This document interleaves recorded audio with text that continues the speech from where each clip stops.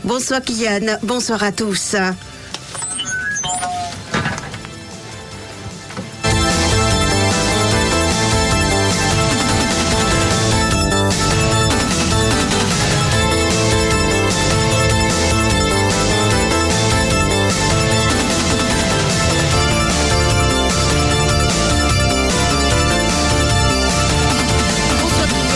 Bonsoir à tous.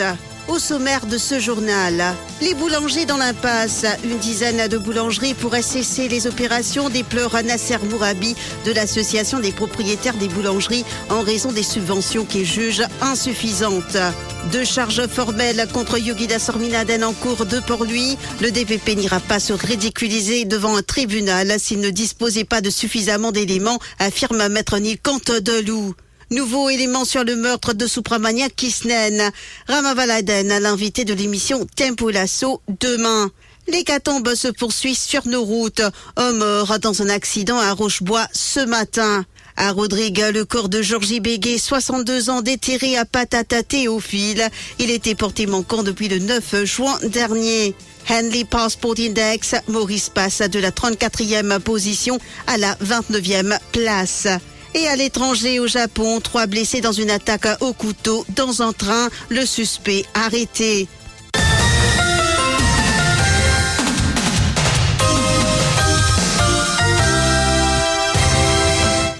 Subvention jugée insuffisante. Nasser Mourabi prévoit la fermeture d'une dizaine de boulangeries d'ici peu.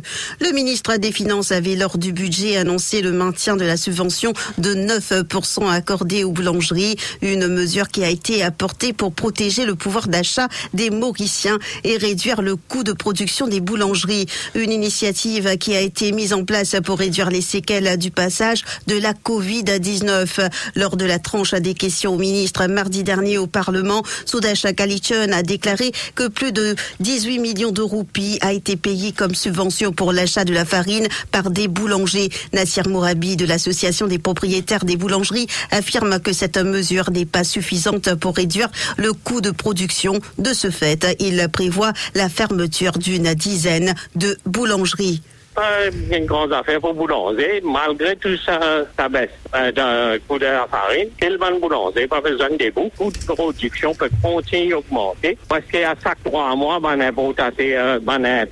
augmente le prix du pain depuis 2012, ça a augmenté. C'est le produit qui est en boulanger qui est fermé. Et là, il y a une dizaine qui est déjà fini fermé en 2022. On va prendre encore une dizaine pour fermer. Deux charges formelles contre Yogida Sorminaden en cours de Port-Louis. Le DPP n'ira pas se ridiculiser devant le tribunal s'il ne disposait pas de suffisamment d'éléments, affirme Maître Nilkant Delou.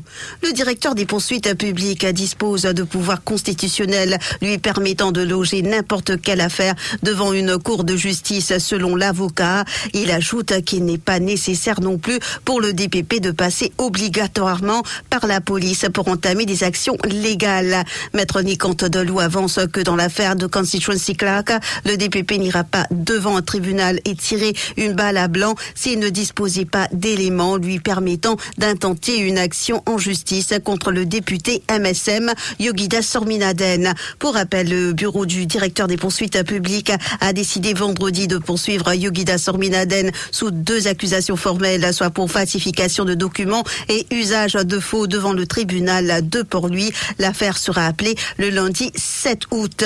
Écoutez les propos de Maître Nilkant Delou rapportés par Marc Pierre.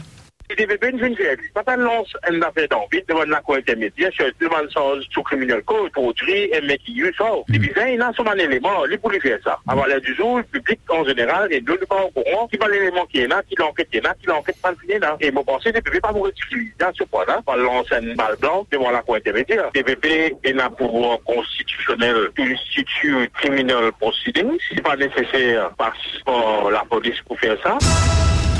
Affaire Constituency Clark et Kisnen, entre autres. Ramavaladan est l'invité de Tempo Lasso. Le porte-parole de l'Uniopep mauricien est l'invité de Michael Jean-Louis. Il sera interrogé sur la décision du DPP de loger 2 charges formelles contre Yogida Sorminaden dans l'affaire d'emploi fictif, ainsi que ses nouvelles révélations concernant le meurtre de Supramanian Kisnen. Il sera aussi question des autres sujets de brûlante actualité, tels le conflit CP-DPP et l'Alliance Parti travailliste MMM-PERMESD. Rendez-vous donc ce lundi à partir de 17h30. Vos appels au 213 77 77. Accident à Rochebois ce matin, un mort et un blessé à déplorer. Une voiture a percuté un cycliste vers 6h sur l'autoroute ce dimanche matin. Le cycliste âgé de 68 ans y a laissé la vie alors que le conducteur de la voiture a été blessé. À Rodrigue, le corps de Georgie Bégué, 62 ans, déterré à Patate à Théophile. La police n'écarte pas la thèse de foul play. C'est hier matin que la police a reçu des informations sur cette affaire. La police a alors monté une opération menée par l'inspecteur Maneuve Gian en collaboration avec la SMF, le poste de police de Grande Montagne et le bureau sanitaire de Rodrigue. Le corps était enterré à une profondeur de 3 mètres et recouvert de pierres. Un excavateur a dû être utilisé pour enlever le corps qui était dans un état avancé de décomposition.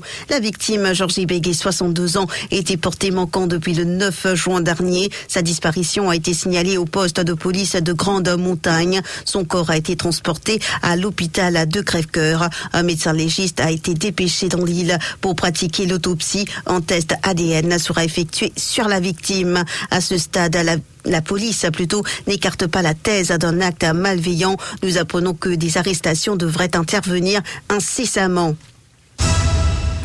Henley Passport Index, Maurice passe à la 29e position.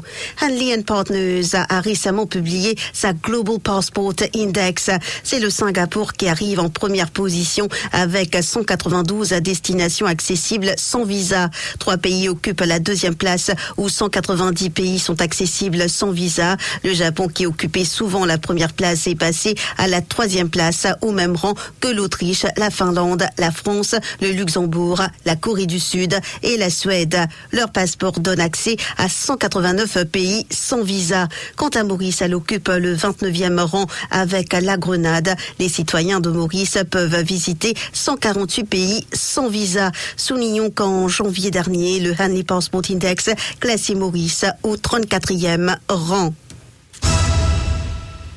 Le lancement officiel du 3e India-Africa Entrepreneurship and Investment Summit a eu lieu vendredi matin à l'hôtel Le Méridien à Pointe-au-Piment. Lors de son discours d'ouverture, le président de la République, Prithviraj Rupan, a annoncé que la République de Maurice, qui est stratégiquement positionnée, jouera un rôle clé dans la connexion entre l'Inde et l'Afrique. Ceci dans le but d'accélérer le commerce et les investissements tout en favorisant un écosystème entrepreneurial pour créer de plus grandes opportunités pour un bénéfice mutuel. Quant à Nandini Singla, haut commissaire de l'Inde à Maurice, elle a souligné que le sommet tirera parti des capacités entrepreneuriales des 2 régions pour résoudre les problèmes communs et travailler ensemble pour promouvoir le commerce et l'investissement. À Grand-B, un SDF de 29 ans arrêté pour multiples vols, dont un avec violence. Ce sans domicile fixe est accusé d'avoir emporté de l'argent ainsi que plusieurs cartouches de cigarettes d'une boutique de Grand-B en décembre 2022 et d'avoir fait main basse sur plusieurs bouteilles de boissons alcoolisées dans un bar à Péribert dans la soirée du 5 février. Plus tôt ce jour-là, l'homme de 29 ans s'en était pris à un pensionné sur la voie publique. Il avait demandé de l'argent à la victime, mais ce dernier avait refusé. Il a alors placé une arme tranchante sous la gorge de la victime en le menaçant. En se défendant, le retraité s'est blessé à la main. Le suspect s'est par la suite plutôt enfoui avec l'argent que tenait sa victime. Il a été identifié par le pensionné. L'homme de 29 ans est passé aux aveux. Il est actuellement en détention en attendant sa mise en accusation provisoire. Et la suite de ce journal juste après ceci. L'info sur Top FM, c'est complet, factuel et crédible. Top FM, écoutez la différence.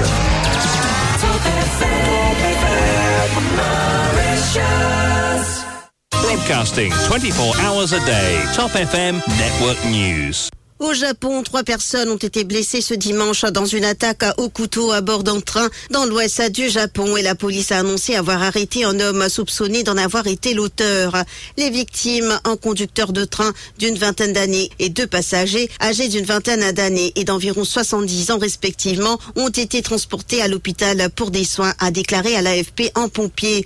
Le suspect âgé de 37 ans était armé de 3 couteaux lorsqu'il a été arrêté à la gare de Rinkutown dans la région d'Osaka dans l'Ouest, a expliqué la police locale à l'AFP. Il a été interpellé pour tentative de meurtre et a d'ores et déjà admis avoir perpétré l'attaque de ce dimanche matin, a affirmé la police, ajoutant qu'elle enquêtait toujours sur son mobile. Des orages en Italie ont fait bien des dégâts dans les régions de Bologne et de la côte adriatique. Les services météorologiques de la région d'Émilie-Romagne, dont Bologne est la capitale, ont signalé des conditions climatiques dégradées dans la province d'Émilie, Ferrare et Ravenne. Des photos témoignent de chutes de pylônes électriques, de toits envolés, de maisons et véhicules endommagés. L'ampleur des dégâts n'est pas encore déterminée, mais selon le média La Repubblica, 3 personnes ont été blessées dans la province de Ferrare. À Bologne, où de la grêle s'est abattue, avec parfois des grêlons de la taille de balles de tennis, les autorités ont mis en garde la population contre des chutes d'arbres et panneaux de signalisation. L'usage du métro a été déconseillé. La signalisation des trains a aussi été perturbée. Selon les services météorologiques, des rafales de 129 km/h ont été enregistrées. Le rappel des titres. Les boulangers dans l'impasse. Une dizaine de boulangeries pourraient cesser les opérations, déplore Nasser Mourabi de l'association des propriétaires des boulangeries en raison des subventions qu'ils jugent insuffisantes. 2 charges formelles contre Yogida Sorminaden en cours de Port-Louis. Le DPP n'ira pas se ridiculiser devant un tribunal s'il ne disposait pas de suffisamment d'éléments, affirme Maître Nilkant Delou. Nouveau élément sur le meurtre de Supramania Kisnen. Ramavaladen, l'invité de l'émission Tempo Lasso, demain. L'hécatombe se poursuit sur nos routes.